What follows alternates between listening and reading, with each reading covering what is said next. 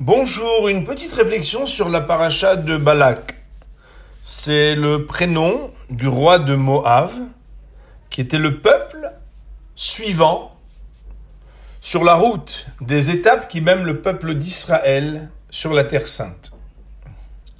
Et voilà que les victoires du peuple d'Israël effraient les nations, si bien que Balak s'inquiète et se demande comment faire pour vaincre et résister au peuple d'Israël, ne pas le laisser passer.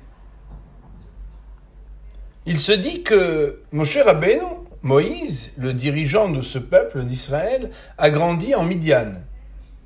Alors il se demande quelle est la force particulière de cet homme. C'est ainsi qu'il interroge les anciens de Midian qui lui disent « sa force est dans sa bouche ». Et c'est pourquoi, malgré leur mésentente, Balak va mandater le prophète des nations, Bilaam, pour maudire par la bouche le peuple d'Israël.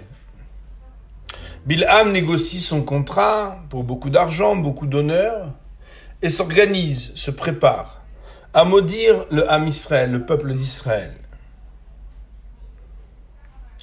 Miraculeusement, et tel que le texte nous le dit, Vayafor Hashem et akelala libracha ki aevcha Hashem elokecha. Et l'Éternel a retourné les malédictions en bénédictions, car l'Éternel, ton Dieu, t'aime, toi, peuple d'Israël. C'est ainsi que le prophète des nations, qui était payé pour maudire le peuple d'Israël, va dire de sa bouche les plus grandes bénédictions, entre autres, Matovu alecha Yaakov mishkenotecha Israël. Il rate sa mission, est convoqué par Balak, qui lui dit qu'est-ce qu'on fait maintenant? Les bénédictions ont été dites, que nous reste-t-il pour essayer de combattre le peuple d'Israël? C'est ainsi que Bilaam de lui dire, si on ne peut pas empêcher les bénédictions, peut-être qu'on peut faire retourner à nouveau ces bénédictions en malédiction. Comment? Eh bien oui. Elokehem shel elu sonezima. Le Dieu d'Israël méprise la débauche. Et c'est ainsi qu'ils vont demander cette fois aux jeunes princesses de Moab de se mettre à Shittim, dans un lieu maudit, où là-bas, ces femmes vont tenter et faire trébucher, tomber, des hommes du peuple d'Israël. Le Talmud va nous dire que alors, et depuis, toutes les bénédictions qui avaient été prononcées par Bilaam se retournent et deviennent des malédictions contre le peuple d'Israël. Mais comment? Pourquoi? Pourtant, elles avaient été dites et prononcées, oui. Mais à l'origine, elles devaient être des malédictions qui ont été retournées pour des raisons précises. Les raisons précises, c'était l'amour. Lorsque le peuple d'Israël est digne de l'amour divin, alors, bien sûr, personne ne peut maudire le peuple d'Israël sans qu'Hachem ne retourne ses malédictions en bénédictions. Mais lorsque le peuple d'Israël commet des fautes qui sont le mépris du Dieu d'Israël, qui sont ce que Akadosh Baruch Hu déteste le plus, alors là, puisqu'il n'est pas digne de l'amour, il peut être sujet aux malédictions de celui qui le méprise.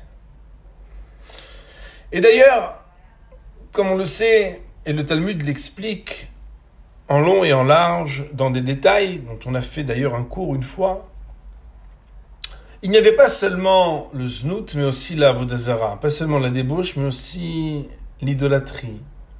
Au moment où ces jeunes femmes ont tenté et fait tomber les enfants d'Israël.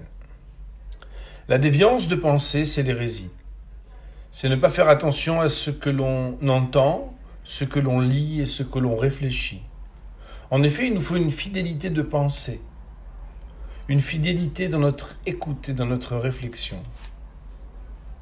Contre la Avodazara, pour la Emouna. Et il nous faut aussi une retenue et une propreté dans nos relations entre les hommes et les femmes, contre le znout, contre la débauche.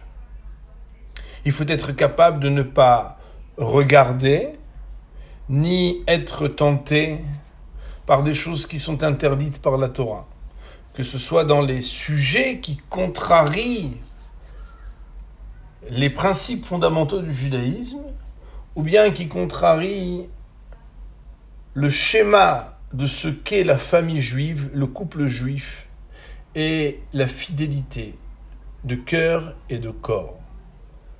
Toutes les malédictions se sont retournées en malédiction parce que nous sommes concernés par ces deux déviances, celle de la pensée de l'hérésie et celle de ce que nous ne sommes pas assez purs et pudiques dans les relations entre les hommes et les femmes, pas assez vigilants.